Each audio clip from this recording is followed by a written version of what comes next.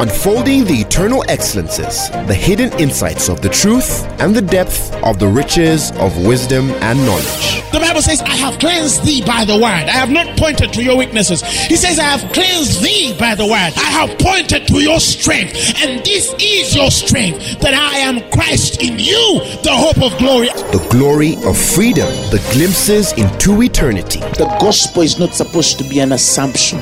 It's not supposed to be just a mere presupposition. Truth is older than language, but the word of God is way deeper than any human language. And now, Apostle Grace with the word. This morning, the Lord impressed on my heart to have a conversation with us of a sermon entitled, When the Promises of God Are Delayed. When the promises of God are delayed. It's a very important conversation we have to have here. When the promises of God are delayed. There are people who can relate to this conversation. You've had an illness. You believe you're healed. You believe in your spirit that that disease is no longer in you. And spiritually, you have conquered the realm. Your body is not weak, maybe. Or some of you, your body is sometimes weak from the same affliction. But some of you, probably, you've even mastered the realm. And perhaps you've not yet seen the change in your body, but you feel in your spirit that you're healed. So you go for checkup. They still find the same disease in your body. How you respond to that is important. There's a mother right now watching me. You have prayed for your child or children for years. You've claimed the promises of God. You've said, Father, you said. You said. You said. And you keep on telling yourself, you're in prayer, you're in fasting for your child, but you have not yet seen the change that you desire. There's somebody here, you have been seeking for a job. You know the promises of God. You have claimed them over your life for years, but you have not yet gotten the job you desire. Or it's not working. Or you are the kind who perhaps has been dealing with marital issues. You're praying for your spouse, praying for them to change. You don't see the change. You've held on to the promises, but you still don't see the change you believe. There's somebody here, you've prayed for your wife. She's not changing. Maybe she's born again, but she's crazy. She does things you don't understand. There's a woman here. You have prayed for the man. You have fasted for this man. You have sowed seeds for this person. Praise the Lord. So, I came to talk to that person. I came to talk to that person when the promises of God are delayed. And sometimes, or many a time, as a man of God, I think I have carried so much pain when I see this person who has believed for 10 years, 15 years, 13 years, 4 years, tomorrow do something that is so randomly out of the will and purpose of God. And then they say, you know what? I want a divorce. You know what? I think this job is not working. You know what? I think I'm dedicating myself to be a nun. You know, I believed God for a husband and I failed to get them. Let me stay alone. The Bible says in Proverbs 13 verses 12, hope deferred maketh the heart sick. It's a fact that when you hope and believe for something over years, and that thing just does not happen, the heart starts to become sick. You might not know immediately, but over time, things start to happen around you that really show that you're a wounded person. Maybe it begins with a hot temper. Some of you hate yourself so much that you hate everybody. You just come to church and look at some people and you feel angry, even when they've not done anything to you. And maybe the problem is not the people you're angry at. You're just angry with yourself because many things are not working. Hope has been defied. So it's a normal experience for the heart to become sick when hope is defied. My pain, again, like I said, is when people, because that delay has come, you hear somebody saying, you know what? I'm done with God. This thing of God, it ain't working. This thing of men is not working. So you generalize all men like that one Thomas who disturbed you. So all of us start paying prices for Thomas. Women, don't tell me. Kids, I wish I never had any. Some of them start making permanent resolutions over temporary challenges. I will never think of dating again. They've just broken her heart. She started too. Okay, you wait.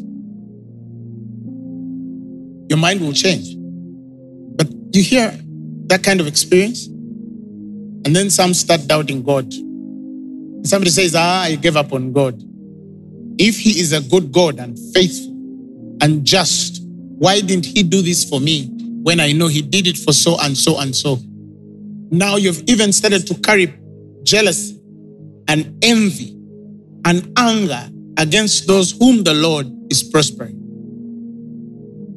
You just see somebody being announced and something hits you. You hear like a third in your heart. You're seated in your home, you're already frustrated, and then somebody sends you a message and says, do you know Samantha got a new job? Where? Bank of Uganda. Do you know so-and-so was promoted last week? You don't hear it only, you even feel it. And then you start feeling your veins charging in a way you don't even understand. Why? Because promotion has just happened on another life. Somebody comes and tells you, my child scored first grade. And then you remember your son and you say, hey, wow, he's a smart boy.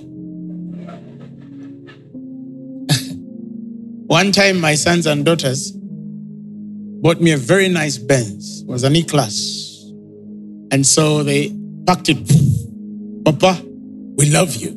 So I look at this thing. I think it was my birthday. A few of them. Many years ago. So I get this friend of mine, man of God, because I was elated, I was excited. It actually came in a very amazing way. I'll tell you why. The Lord had sent me to a certain nation. And he had warned me, I'm going to send you to that nation, but you're going to spend everything you have on your account. So I went into that nation, bought my tickets, paid my hotels. I spent quite a lot of money. So on return, that car came like that. So you see, it was like God comforting his minister. So it was a testimony because I realized, and I always tell people, you can never outgive God. You can never outgive God. Nothing in the service of God will come to you in the same measure. Never forget that. So it was one of those days I outspent myself. Went to preach in this nation, went into about 5 states and then returned. And at the airport, I'm welcomed with this wonderful, nice E-Class. So I called this wonderful man of God, friend of mine, said, man, come and see what the Lord has done. The song had not yet just come out. But my heart was singing, can you come and see what the Lord has done? And I love Benzes and what I waited for, it has come to pass. So,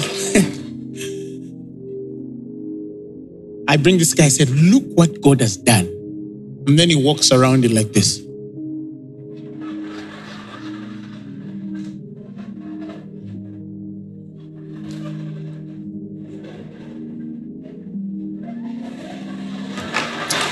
Congratulations.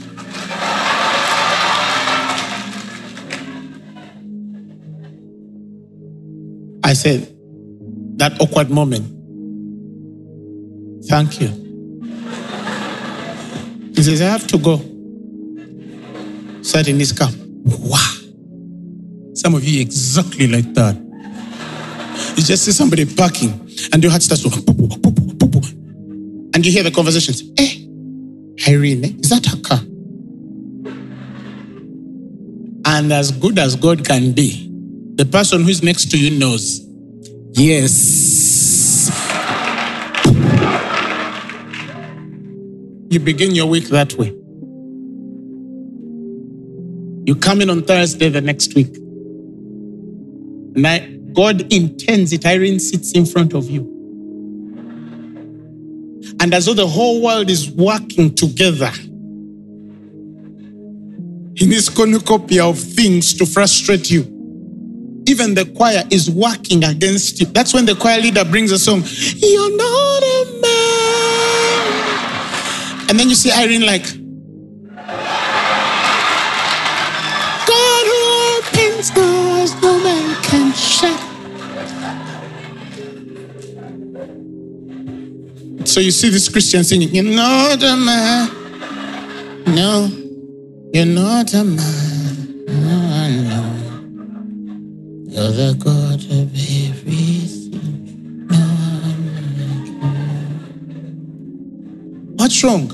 And then the preacher's like, let's worship God, people. Ooh. Or Rachel raises the ring which they proposed on. You already have your issues, and that's the day she's in front of you. She even cries.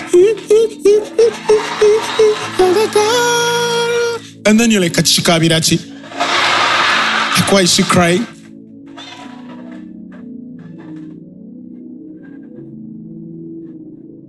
While you're healing, unfortunately, the next day it's your birthday. You've entered the fourth floor. Are you following what I'm saying? These things happen, and I came to help you. The Lord told me something years ago that I want to give you today about jealousy and envy. Jealousy is the spirit that deceives you that because a man has entered a new eon of blessing, therefore you have been disqualified. That's the problem with the spirit of jealousy. It tells you or deceives you that because somebody has received something, therefore something has been taken away from you. That's the problem with jealousy. Examine it.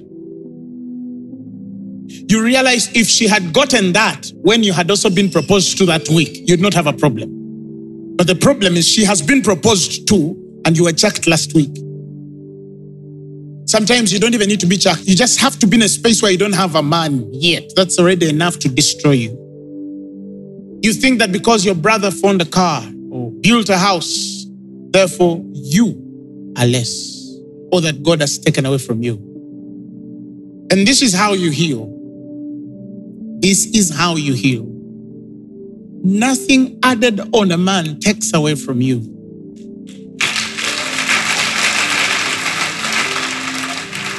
You have a journey too. And our God is the God who can start from where you are, even when you have lost 10 or 20 years, and construct you in a way that one day people will look at you and what has been redeemed on your life will look as though you had entered in first. That is God. Some of you, the day heaven opens well like this on your life, the day you will touch money, you will touch money for generations. Now I'm prophesying. You're not going to have just a nice house in Gayaza. No, you will touch money for generations. That's how God works.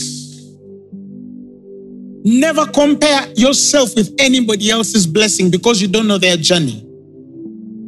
No, let me give you a sample space. How many of you, when you were younger, there are neighbors you admired, but now when you look at them, you don't? Put up your hands. How many of you remember that? Some of you, even when your parents were lecturing you, they used to lecture you against those people. Why don't you be like Peter? And as soon as your father says it, that's the day you're both walking out of the gate and Peter drives and then he parks. Aye. Must you park? And then your father says, so how are you? And then, parents have a way of digging at you. Oh, this is your car? Congratulations. So where do you work? And then the goon says, DFC you back. Did you hear that, Grace? DFC you. In the back, they're slapping you with this thing of you guy. What's wrong with you? Okay, have a good day. Lecture next 30 minutes. Now you see that boy. He has left already. Now see. These guys are working, they're building things. I even heard he's getting married. And then you look at yourself and you're still in your mother's house and you're like, then you come to church. Then they preach a hot sermon. And then you go back on fire and a flame. And then the next comparison comes the next day. I thank God because he taught me this very early. I don't compare myself with anybody. No. And I remember one time I said to my dad, I said, Dad, watch, you'll see. Watch me, you will see God. You will see my God. Somebody shout amen. But I came to help somebody. Something might linger. The promises are there. The answers are there. But something is just not manifesting. Certain things delay sometimes. And it's a fact that sometimes things might delay. You only need to look so much the other way not to recognize that certain things can sometimes not happen in the time you want them to happen. And we've not trained our believers to carry thick skin. They can only endure a certain far, and then one day they compromise and forsake the rock of their salvation. So this is something that I heard from God many years, and it is something that I have practiced with myself. And I wanted to give it to you, and I know that it will help you today. Psalm 16 verses 8. The psalmist had an experience, and through that generosity, he chose to give it to us in such a simple language, yet very profound interpretation. He said, I have set the Lord always before me because he is at my right hand. And he said, I shall not be moved. This right here is the secret. I have set the Lord always, not sometimes, not in the Sunday service, not in the Thursday evening service. I have set the Lord always before me because he is at my right hand. He said, I shall not be moved. Now, let's go a bit deeper and study this. The Hebrew word therefore set, and it says, I have set the Lord, is shoval. Shoval means a few things, and I'm going to define them. Then from there, build my case. Shoval means to agree with God. So it could be read as, I have agreed with the Lord always. Now, I need to also help you understand here, when you go in the Hebrew, because I usually read from Hebrew into English or from Greek into English, the word before me is not in the Hebrew language. It was not originally there. This is something that King James gave or other translators gave just to make meaning from where they saw. When you go in the original Hebrew, the word before me is not existent. In fact, in the original, it is, I have set the Lord because he's at my right hand, I shall not be moved. That's how it's read. You understand what I'm saying? I have set the Lord always because he's at my right hand, I shall not be moved. That's how it's read. And in the Hebrew, there's a full colon there. I have set the Lord always. You understand? I have set the Lord always, full colon, because he is at my right hand, I shall not be moved. You get the translation? Now let's go back to Shalvao. Shalvao means I have agreed with the Lord always. The other definition is I have adjusted to the Lord always. The other definition is I have composed myself before the Lord always. The other definition is I have behaved myself with the Lord always. The other definition is I have profited the Lord always. It's important. There's something in here, in this central narrative, that God wants to reveal to you in building the right character when you are waiting on God. He's saying that regardless of how long things are taking in your life, the psalmist says, I have agreed with God always. In other words, I've not dissented. I've not drawn back like a child. You know, some of you with God are like children. The other day I was sitting with somebody, this wonderful minister, and then they tell you all they've gone through life. And they're a minister. They are a minister. And then they say, you know what? I almost gave up on God. But somehow God lifted me, but I almost gave up. I have met pastors who have given up in ministry. I have met ministers. Somebody wakes up and it's overwhelming. They say, you know, I think I need to leave the choir for some time. Because there's things that are failing.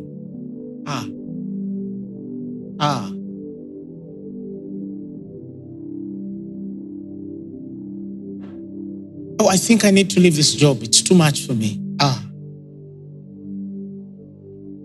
I think I need space. You see what I'm saying?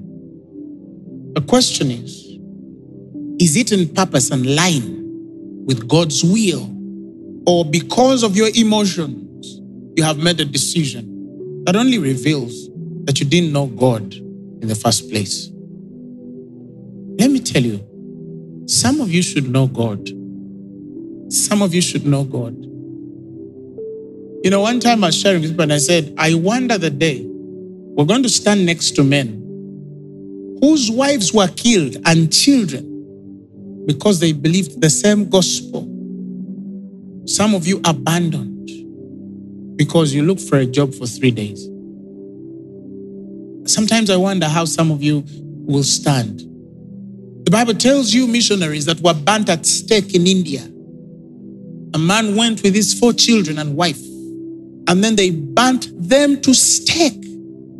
And that's the end of their story. They are sending glory with such a crown.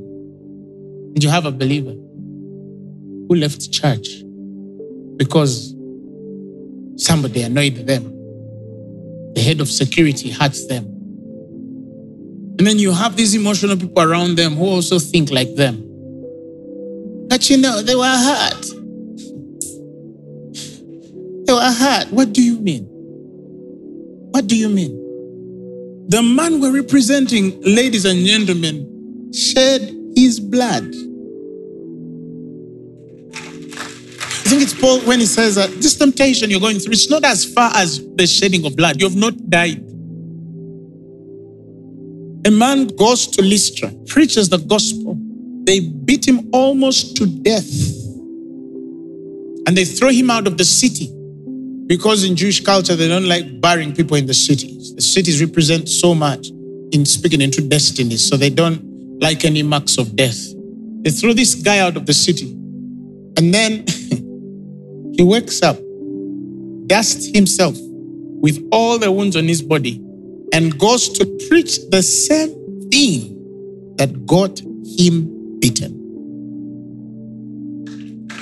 That got him beaten. It was from Lystra to Derbe. And those are the people on that day you're going to stand with. You two waiting for your crown. Jesus, hi. You understand what I'm saying? Some of you must grow some thick skin. Grow some thick skin. The Bible says you've not resisted unto blood. You've not resisted unto blood. Yet there are people who have. They have marks. Some of you don't even have a clue. I remember one day, I felt so sick. University days.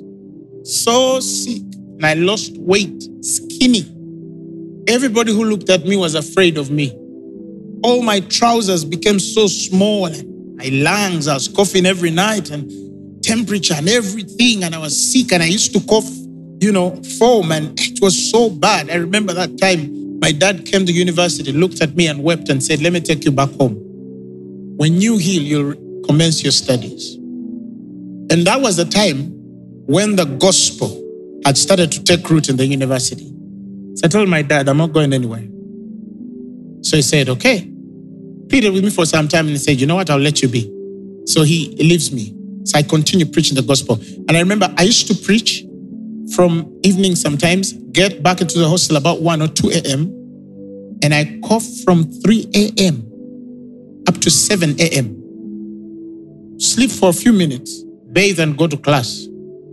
And repeat that. I remember those days of feeding on buns. Buns and probably an egg for dinner because you gave your money to a kid to have fees. I'm not telling you these things to feel sorry for me. No, I'm trying to help some of you who don't know how to stand in hard days, especially the younger generation, especially these 32, 28, 15, 17, 22. Those guys don't want bad lives. I know they hate them, but they can't endure. They are not patient with life. They don't know that you're not just going to wake up tomorrow and you're $1 million rich. It's not how life goes. You're going to have a process too. You're also going to be tested and tried in the ways of life, and the principles of life will weigh you against higher laws. So you have a journey to reconcile many things. Things are not going to happen tomorrow morning. For some, yes. But if a man has it tomorrow, then there's a process. And that process was not just the laying on of hands.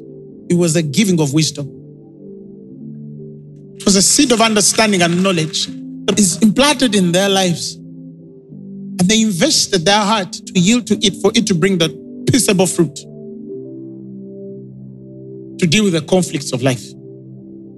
So you preach that whole evening, you're coughing the whole night. I remember one day I was in a Baptist church teaching. You teach, you go out, you cough, you throw up, you're shaking, you come back on the pulpit, you just told them speak in tongues. You release the anointing and people get healed. And I remember by the time I was off that pulpit, I just fell out. There was no strength in me. And then put me in a car. They take me to a hospital. And the next day, I'm going for the next meeting. I remember a day I was supposed to lead a certain service. The whole body was dead, sick. And I remember I pulled a cannula, went out of hospital, preached and came back, and they plugged it in. Do you understand? I'm not telling you these things to praise me. I'm trying to help some of you understand that there is a price. There is a price. There is a price. It's just that the grace of God is available to labor in you so that price becomes effortless. So to see that without pressure, it does not mean that there is no price. It only means that grace has held you. It has upheld you and undergirded you to preserve what God has placed on your life. But many people here cannot stand hard days. Some of us have been sick to a point where a doctor tells you, a woman once told me, if you walk out of this room, you're not going to live. You're going to fall down and die. I walked out of that room and went to preach in an overnight. And then you tell me that you didn't come to church because you are feeling a headache. My throat is paining. You understand? Some of you, you have to grow up. You have to grow up. If you can fail to go in the presence of a healer because you're sick, and you tell me you have faith in divine healing, you have a bigger problem. You don't. You don't. You don't. What about those they bring on beds in the church? Haven't you seen people bedridden coming for service because they want healing? Oh, I can't come to church. My muscle. Your muscle. Our live stream. And tomorrow he's going to become a father. He's going to raise kids too. And then you want to explain him that to be a father is more than just contributing seed. To be a mother is more than carrying a sack. It comes with a responsibility to fight with and for your children. And you have to devote that skin. Oh. And they want to get married too. You're like, but will you even handle? Do you even know what it means? Do you understand it? And they also raise their hands, Lord, if you're looking for anybody to use me. I'll go anywhere you want me to go. And then the next day they receive a letter from the HR. Please be advised, you've been posted to Lira branch. Apostle! How can I be posted to Lira? You ask them, but Lira, there are people also there. Yeah, but why? I'm going to write my resignation. What? I'm resigning. How can I go to Lira? Because they've been posted to another district, a few kilometers away from their home. That's the generation we're dealing with. Now bring hard circumstances. Allow things to come that are really hard and they will want you to wait on God and they don't have a muscle. And that's what's really happening, especially in the most developed countries. Now the churches have become nurses of babies who just don't want to grow. If you say this, you're going to offend us. If you say this, you're going to hurt us. Please don't touch this, you're going to destroy it. You understand? So they live in spaces of trying to nurse babies that have refused to grow. They're very sensitive, believe me. I've stood on some pulpits in America and I didn't want to stand on them again. Because everything offends them. Even when you ask a question that you know has to be asked. Why is that one looking that way? Oh no, you know what? It's none of our business. No, it is your business. It is your business. Are you going to walk in here naked and we're going to say no? God will change him.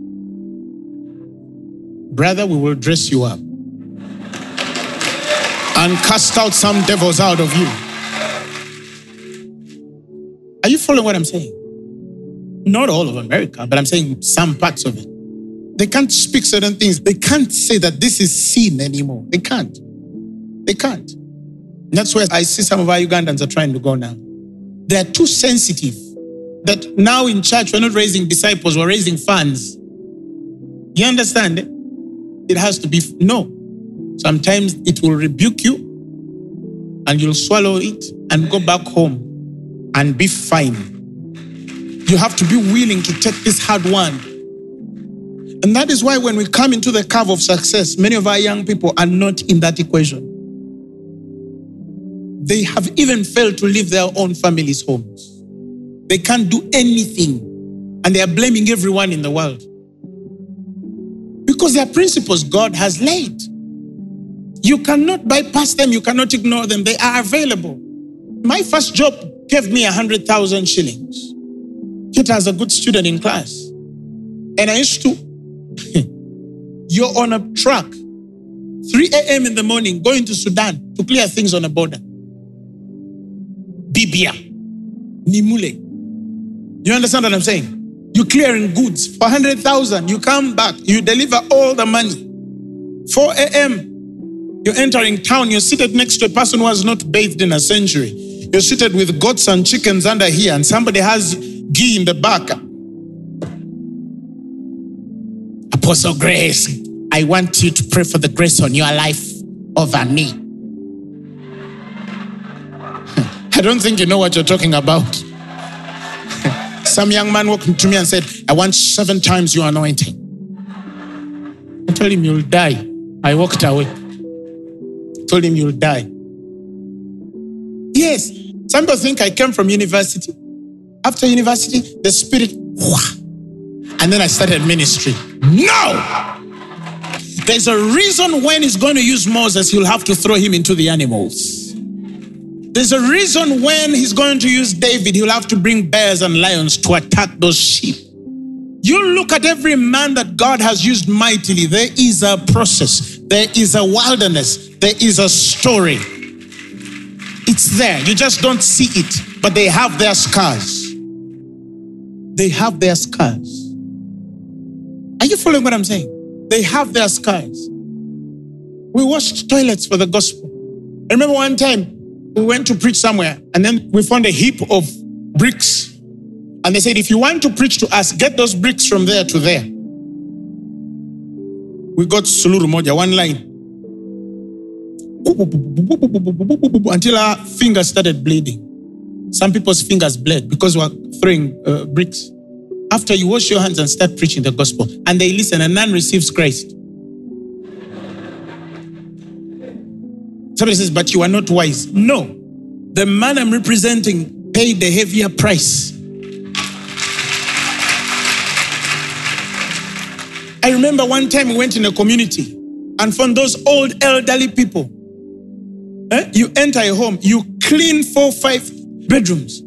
You have clothes. One time I washed clothes until my fingers started tearing off because I was trying to evangelize to an old woman who needed to know God. You don't know. Some of you, when you speak, you don't even know. You don't know. You think people just wake up? You don't know. You don't know. Especially when you're born in, you were just there and they invited you. Then you enter this thing and then your head tells you, oh no, that's how things work. No. No. You have to get to a point where nothing in God, for God, can be frustrated if you're made up to do it. But you're doing all that, yet you need fees. But the Lord is before you. You're profiting the kingdom. You're doing all of that and you're sick. My father is here, he can tell you. But I'm profiting the kingdom. Do you understand what I'm saying? That's the right way of waiting on God. Somebody shout amen. Shout glory to God. So he says, yes, things are going to come and they're hard. But continue in agreement with God. Don't set yourself against God because things are not yet working. Don't draw back and refuse to go in the presence of God because your marriage is not working. Come on. Come on. There'll always be somebody who has paid a heavier price than you have. Than you have. That's why some of you don't move. The Baganda call it a chejo. You think something is just going to come from heaven and come flying on a magic carpet and fall in your house. Oh, keep praying. You start the miracle money. Even when God is sending miracle money, he sends little. You study those who have had miracle money. When he made the miracle money in a fish, it was just to pay taxes. He was deliberate. Miracle money does not build cathedrals. Patterns do. Principles do. Show me anybody who has been rich by finding money in their bathtub enough to make them wealthy. It doesn't exist. It can only pay rent for that month. 2 million what? You picked $100. That's miracle money. The rest of it, God will again have to subject you to the process of the laws that he has set for you to be a success. Now you either hear that or you wait for a super spiritual man of God who will prophesy on your life. And you think that by prophecy alone, you'll make it. I've met people who have like 100 prophecies on their lives. But when you look at them, actually, men who have sat under teachers do better. You study. Take a study.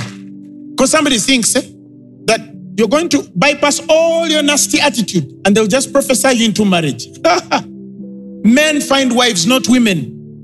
And there is something that makes a wife. Do all you go around mountain and pray and fast. We're going to still meet at the issue. Can your temper handle marriage? And some of you know you can kill.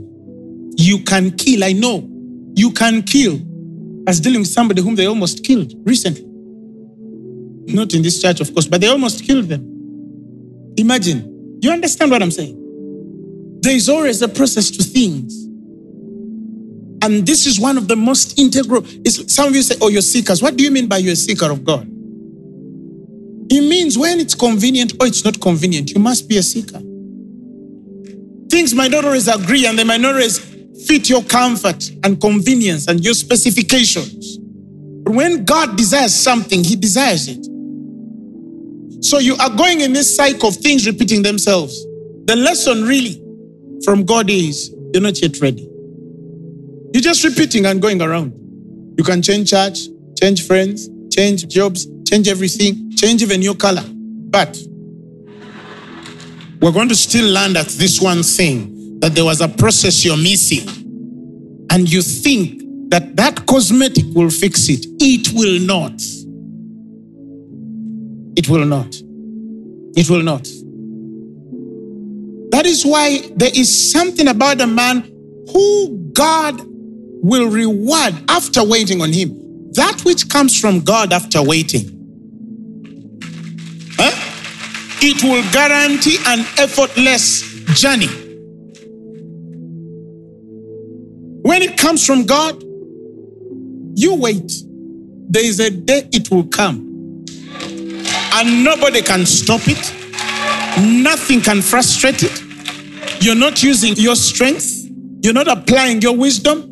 You're not using human ideas and opinions. It's just God knitting things for you. And you can literally see it is God. No sugar added. Are you following what I'm saying? But this is a thing that I'm trying to tell people. I have set the Lord before me. I have agreed with Him. Whether things are working or not, we are agreeable. Somebody shout amen. I have adjusted to God. Whether things are working for me or not, I am adjustable to Him. Yes, I don't have this, but when He calls, I'm available for Him. Oh, somebody talk about godly character. Are you following what I'm saying? He says, I have composed myself before God. Some of you go in the presence angry. You know how we go to God and say, Father, thank you for this day. Some people go to the presence of, why did you do that? And they even boast over it. I heard somebody speaking so immaturely and childish. You know me, I talk to God like I talk to like my friend. Okay, we also talk to Him like He's our friend, but also our God. I told God, you know, and some of you, the way you pray, you're too familiar. You breed contempt. Somebody says, you know me, when I'm talking to God, I tell Him, I'm not happy here. I don't like this. This thing is not working for me, God. I told Him, no, why would you hurt me? And these guys don't know God. Somebody is literally talking to God that way. Me, you know, you got your spoiled character. Your parents didn't tame it when you were younger. And then you got that character from your parents or your wherever you were raised from, those bad manners. You know, there are people who, they're disrespectful to God, they're disrespectful to God's ministers, they're disrespectful to everybody. And when you correct them, they'll have to leave the church. Somebody one time sent me a message and told me, hey, how can I look for you? Imagine a church member, how can I look for you? I send you my messages and you don't answer them. Hey, are you my mother?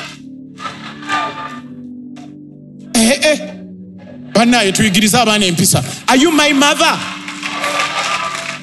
Or my wife? Or my father? Those are the people who my father has the right to call me at 2 a.m. He has it. But somebody is quarreling with you because you didn't. I look for you and then you don't answer my calls.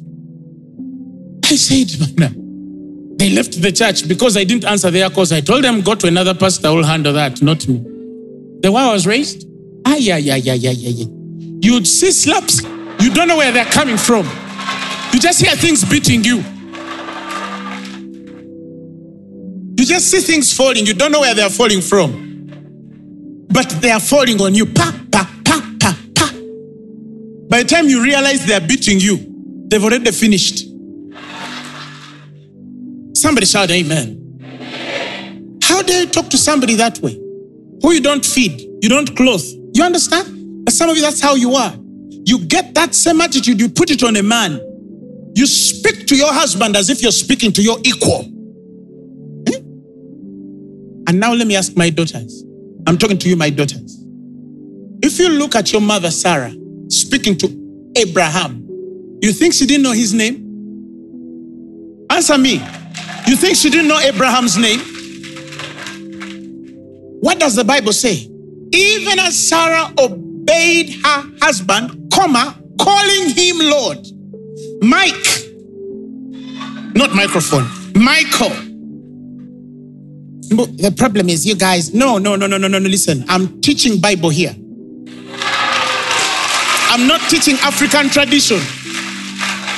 I'm teaching Bible here. Let me tell you, I thank God for my wife. She has never called me by my name. Not that I asked for it. Not that I have ever expressed offense in her not calling it. I have never warned my wife that don't call me this or call me this. But from the day I married my wife, they have never called my name in my house. My king, my Lord, what?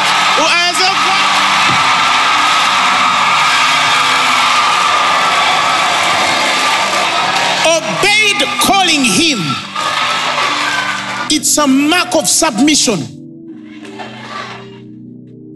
And don't call them animal names, bear. No. They're not food, sweetie pea. What? No.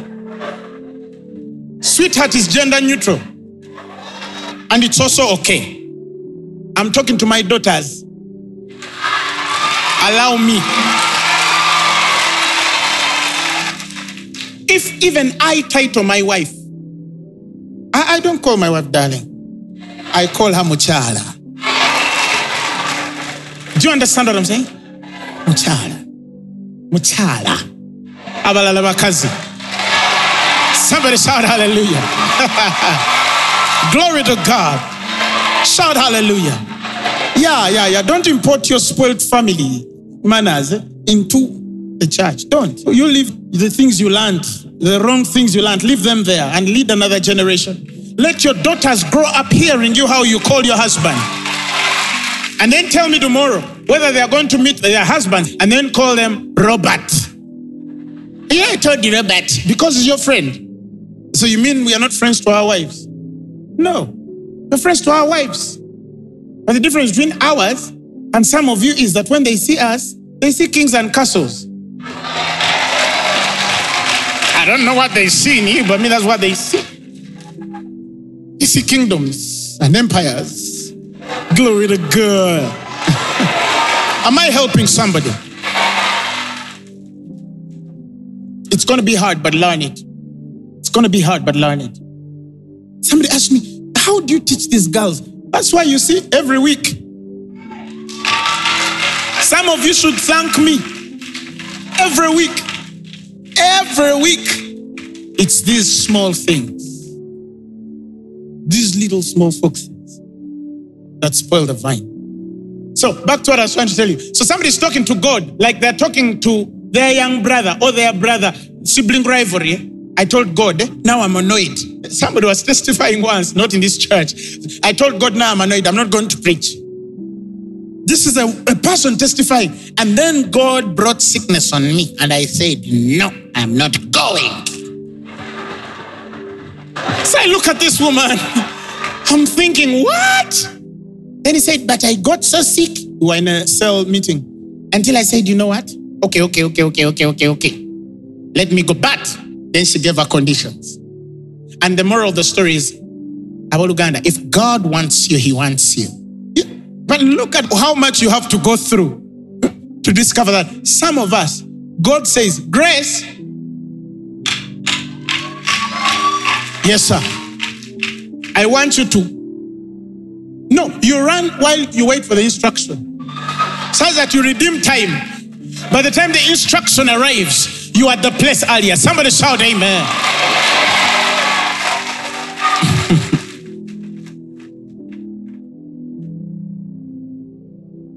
He says, I behaved myself always before God. When things were working, I behaved. When things were not working, I behaved. When things were reconciling, I behaved. When things were not reconciling, I behaved. I watched my behavior every time it touched God. I profited God. When I was sick or not, I profited God. When my marriage was failing or not, I profited God. When my children were sick and on drugs, I profited God. When my job was at the end and they were going to fire me, I still profited God. God is looking for people like that. The heart is sick. You're serving. You're broken and disappointed, but you're in there. You're saying, God, I'm here. Rain can come, shine will shine. I'm still here. I will not lose who I am because things are not reconciled. Let me tell you, watch such people. When it comes, it does not just come to meet their need and provide for their challenge. It also comes with the grace and glory to teach another or multiply itself. Who has understood it? Such people just don't get answers. They get answers that not only teach others or multiply themselves in others. There's a grace that will come upon your life and give you authority to help somebody in the same challenge by simply speaking. There's some that will come on your life. You'll just need to tell somebody, don't worry, your marriage will heal. And it will be as though a prophet spoke in the destiny of another woman's marriage. Why? Because you went through it with pattern. You won. You did your dues as a warrior. You're a fighter. You know how to carry through. What if it fails completely? You still turn up and tell God, yeah, he has refused, but I'm here. This here, nothing. This one here, nothing. And those who know me, I can lose anything, but not this. This relationship with God, that one, no one can get in there. Nobody. This one, anything can leave me. You can live my life and I stay alone. I'll still be with God. Because he's the only person I know. He's the only one I can understand. He's the only one. You see, recently I met somebody who was dealing with unforgiveness. And then they asked me a question. I said, Apostle Grace, how do you forgive those who hate you? I'm finding it hard to forgive. And I told them, you have not known the love of God. Some of us who have been dearly loved by God, you want to enter the presence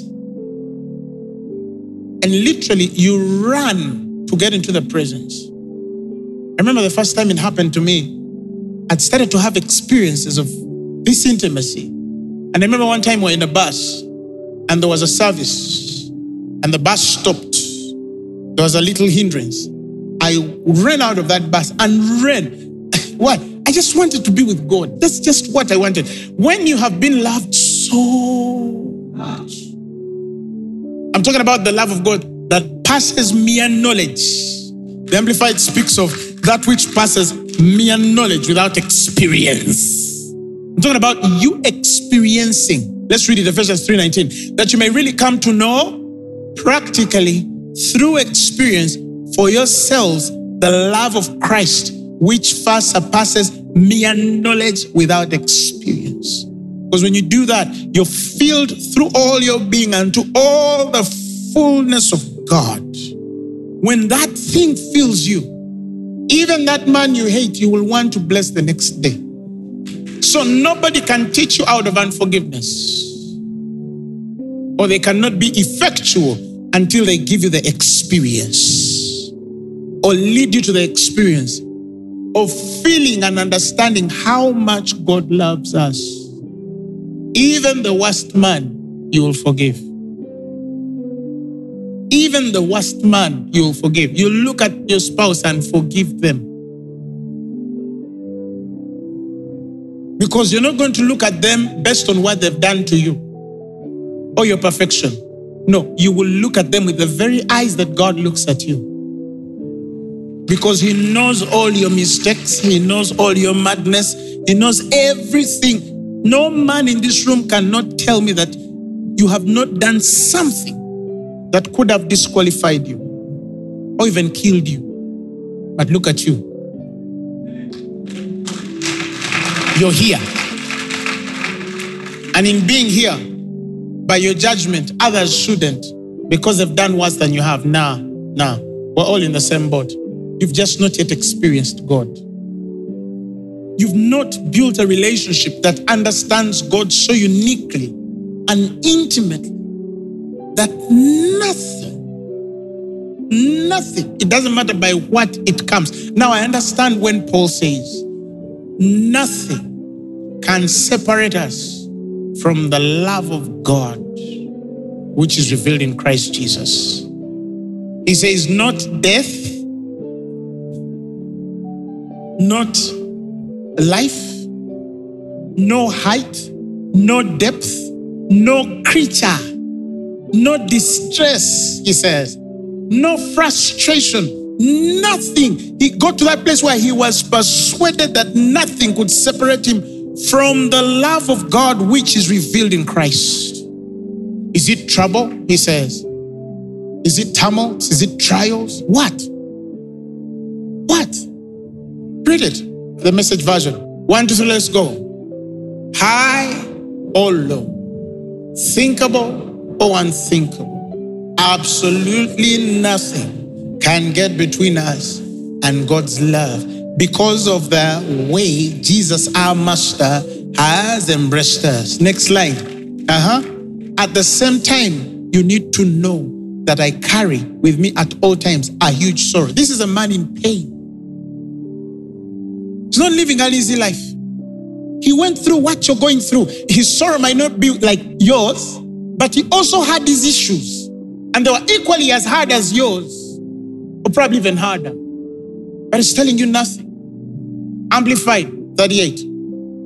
For I'm persuaded, he says, beyond doubt, I'm sure that neither death, nor life, no angels, no principalities, no things impending and threatening, no things to come, no powers, no height, no depth, no anything else. He's telling you nothing can set me against God. Nothing can affect my behavior against God. Even if you get sick and you say, I failed to get healed, I'm dying, you'd still worship him until the day your soul leaves your body. That's who we are. Tell your neighbor, that's who we are. We are warriors. Nothing. You must tell yourself nothing. Nothing can take me out of serving God. Nothing. No circumstance. Recently, I saw a Nigerian pastor. He lost his son. The boy whom he has. And the man the next day is preaching. He's preaching. He's telling him God is good. And I'm like, this guy understands. This guy understands. He understands. This man understands who called him. You know, that's when you know whether you know God or not. That's when you know whether you know God or not. But some of you, by what you do, you don't yet know him. He says, delight yourself in him. He's not talking about the circumstance under which you would or you may. But he still says, delight yourself in me. So in Proverbs, he has told you, I have set the Lord before me always. Full colon, because he's at my right hand. The right hand there means direction. Because he leads me. That's what he's saying. Because he leads me. Yes, I have my challenges, but I still hear that voice. It's still there. His law governs my spirit. Things might not be as working as I want them to be, but I still listen to things and I feel like he's still talking to me. Do you understand that kind of situation? Where you're broke, but you still hear him. You've not yet had things change, but you still feel the voice of direction in your life. You feel like you're not lost at sea. There's something happening. Yes, the things have delayed, but when you close your eyes, you feel him. He's there because he is your direction. Then he says, I shall not be moved. That is the pattern, the clearest I can give you by language to help you stand when things are delayed. Keep your course. If it didn't work for you now, one day you'll look for it yourself and switch it on. But keep your course.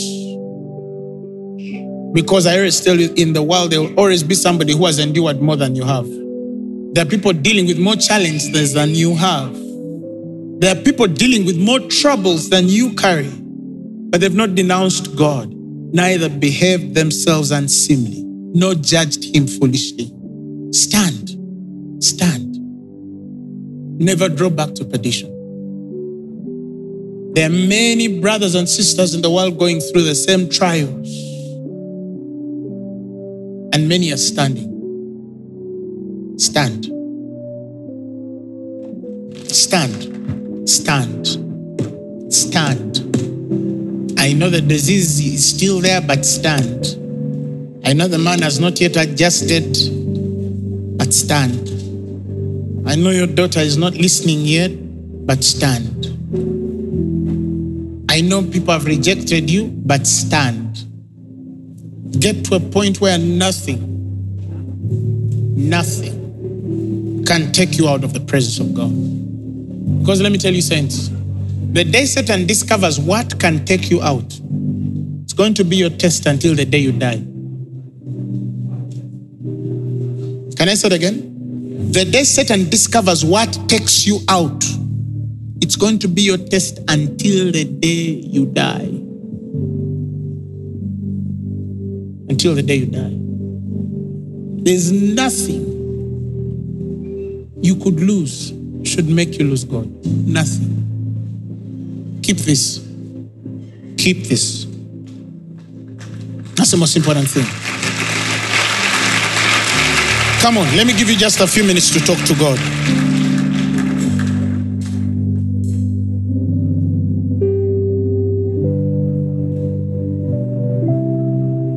Talk to God.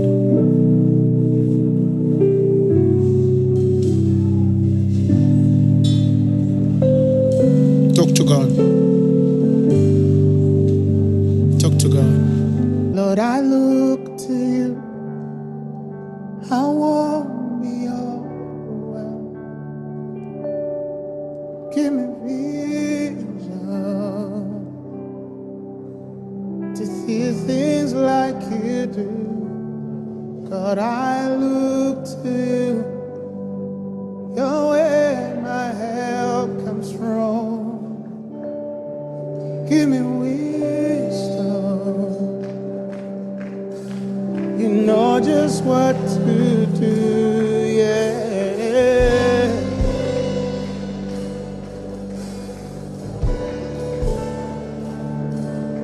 Oh. And God, I look to you. I want me overwhelmed. Sing it. Give me vision to see things like you do. God, I look to you.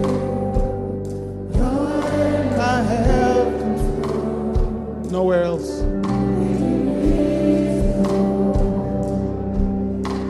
You know just what to do, yeah. You know just what to do. You know just what to do.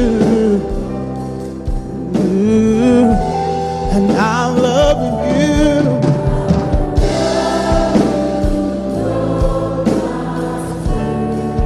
I'll love you.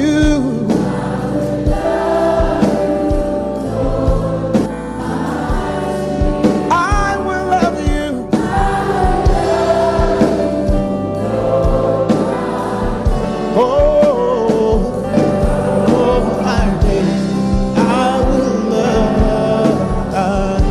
Tell him I will love you.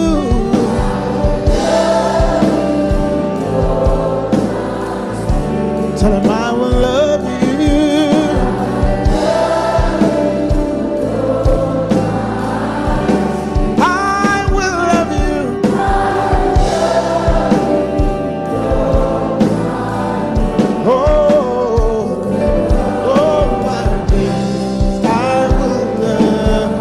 time. Tell him I will love you.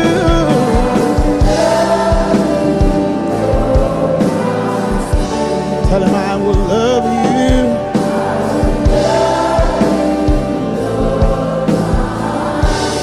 I will love you.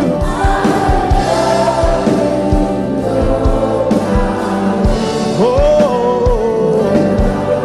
I will love God. And hallelujah, God reigns. Hallelujah, God reigns.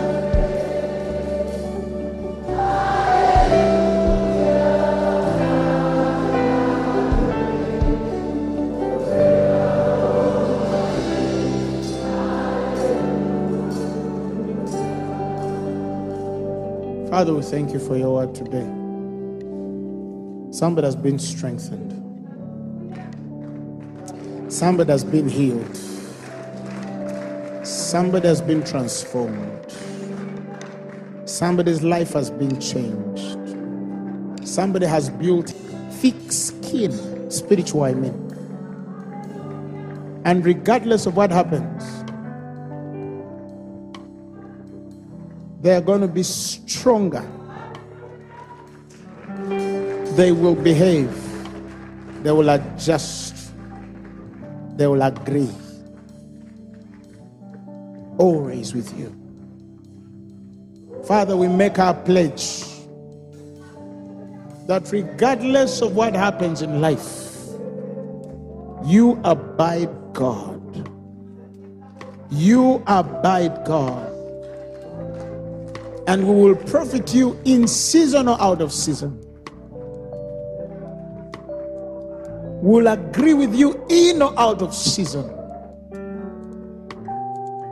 We will stand in or out of season.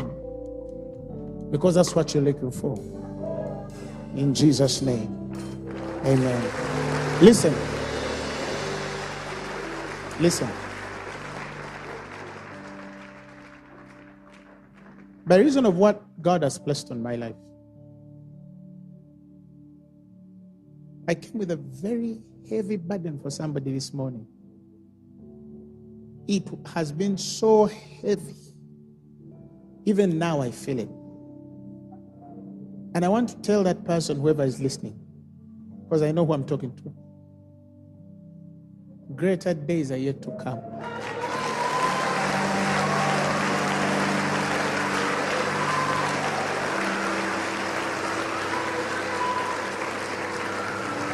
And thus saith the Lord, that when finally he comes through, God will erase every trace of your past pain. That it will feel as though it never happened before. God has a way of redeeming time. God has a way of healing days. God has a way of mending hearts. Does not the Bible say that he heals the brokenhearted? He will heal you. And you look as though you were never damaged.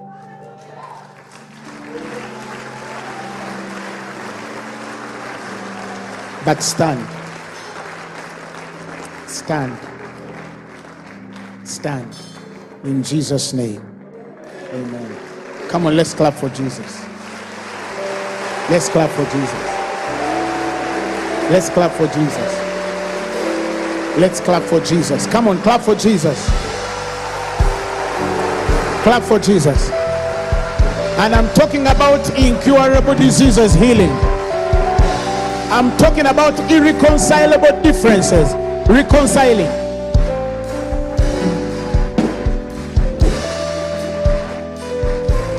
Thank you, Lord. If you're here and you've never given your life to Jesus, I want to give you an opportunity to receive him as your Lord and Savior. Say, Father, I thank you for Jesus because he died for my sins and was raised for my glory. Today, my heart receives Jesus. Dear Jesus, I take you today as my personal Lord and Savior. Change me, transform me, change my world, redeem all that I've lost. This sermon has been brought to you by Phaneroo Ministries International. For more information, contact us on telephone number +256 200 999 400 or email us at info@phaneroo.org. You can also find us on the web at www.phaneroo.org. Follow us on our social media platforms on Facebook, Instagram, and Twitter. Subscribe to our YouTube channel at Phaneroo Ministries International. Or better still, feel free to join us every Thursday for our weekly fellowships at the Uma Upper Gardens from 5 p.m. to 9 p.m. and for our Sunday services at 9 a.m. and 11 a.m. at the Uma Multipurpose Hall. Phaneroo, make manifest.